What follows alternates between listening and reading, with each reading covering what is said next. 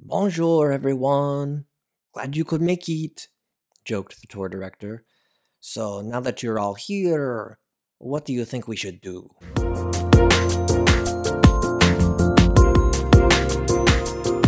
Hi, this is Brother Nicholas Romeo, and you're listening to the Friar, a limited series from the Franciscan Friars Conventual, focused on the critical Catholic question of vocational discernment.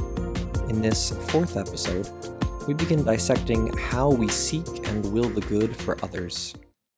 27 hours after our originally scheduled touchdown, we finally pulled into gate at Charles de Gaulle Airport. I've never ejected myself from a plane so quickly in my life. I could have almost kissed the ground in the terminal as my flying fiasco mercifully came to an end. But I didn't have time, since I still needed to shepherd the boys through. The airport was busy and dirty. Imposing men dressed in fatigues and armed with automatic rifles were stationed at short distances throughout the edifice. The smell of good coffee and bad deodorant mingled with the building's recycled air. Large windows previewed a piercing daylight I hadn't seen since landing in Philadelphia. As for the boys and me, the second wind we'd found of the sensation of takeoff in Germany continued to blow steady. After collecting bags and clearing customs and immigration, we were met outside by the tour guide, who escorted us hurriedly to a nearby van. We made brief introductions and crushed into the space, maneuvering our bodies between our luggage and the impressive pile of snack bags, pastries, and large bottles we'd collected since getting off the plane. We were uncomfortably close, but at least we were finally getting somewhere. Once out of the airport and onto the highway, the tour guide turned around toward us from the front passenger seat. He was a young and slender Frenchman. His stubble beard and tight fade were paired with skinny black denim, white graphic tee, and gray loafers. He rattled off some basic details of where exactly we were and attempted some jokes about our late arrival to show he was on our side. Then he locked eyes on me and asked, "So, what do you think we should do?" in a way that made it immediately clear he anticipated a well-considered response. I stared back, an impossibly dumb expression, I'm sure, marking my countenance. What are the options? He explained that our group, the second half of which was still mid-flight on its way to Paris, was combining with another school group from Michigan. The Michiganders had arrived on time and were following the established tour itinerary. There were, therefore, lots of different options as to how the rest of the day could proceed. Options he rattled off as though he'd been rehearsing for this moment. We could get something to eat, we could go sleep at the hotel, we could drop our bags at the hotel and try to do some of the things we missed the day before, we could do a driving tour of the city while we waited for the rest of our group to arrive, we could make our way to meet up with the Michigan people, we could suggest something that wasn't supposed to be part of the itinerary, we could do any combination of these things. I looked around at the boys. Some were forehead deep in their snacks, others lost in their music, others trying to figure out the international data plans their parents had bought them. It was clear that not one of them had paid attention to anything that had transpired since we got on the bus. They'd abandoned me, the traitors.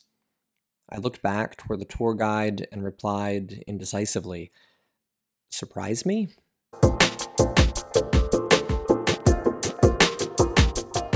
Seeking and willing the good sounds like a noble quest.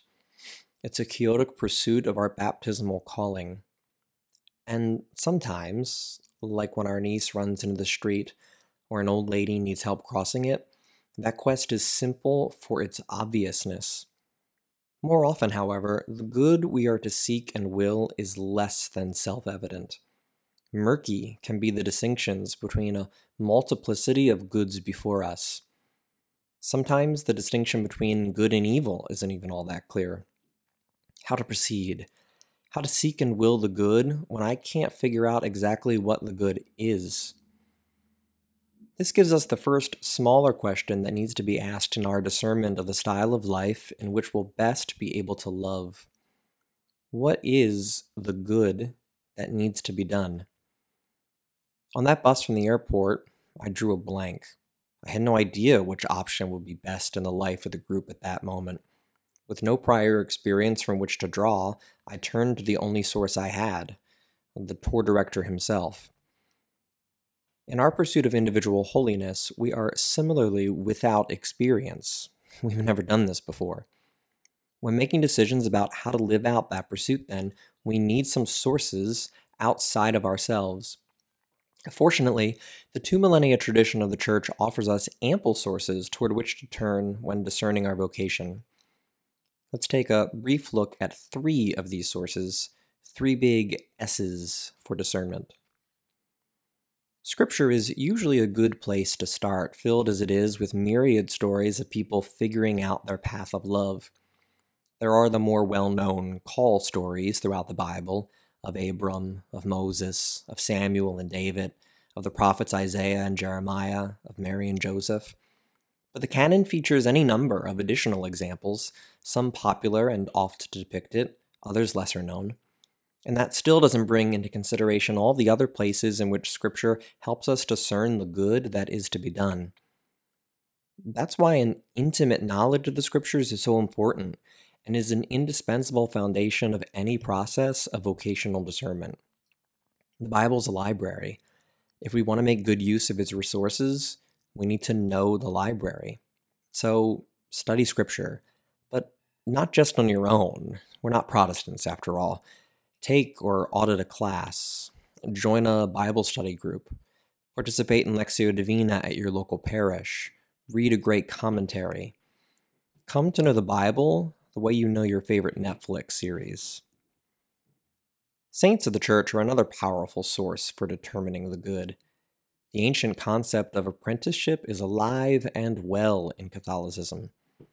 If you're striving toward a life of holiness, you don't necessarily need to reinvent the wheel. Learn about the men and women of profound faith who came before us. Basically, if you're looking to be holy, the saints offer a crap ton of examples of folks who've already been really successful at the whole holiness thing. Read the lives of the saints, or watch some films about them that have some decent production value. Admittedly harder to find than a book. Sacraments are the last and most awesome, in the true sense of that word, big S of Christian discernment. Participating in the celebration of the sacramental life of the Church, in particular the Eucharist and reconciliation, is a time-tested opportunity for us to clarify the identity and nature of the good. So go to confession, go to Mass. Go to Mass every week, and if your schedule allows, during the week as well. The sacraments teach us to love by leading us into a deeper encounter with He who is love itself. So the first step in growing in love, and thus holiness, is figuring out the good that needs to be done. And we're not left to figure that out on our own. Our Catholic tradition offers us ample resources toward which we can turn. We've looked at just 3 of these. There are tons more. You should check them out. I mean, you have to do at least some of this work on your own. Once we decipher the good that needs to get done, how do we know if we're able to will it into existence?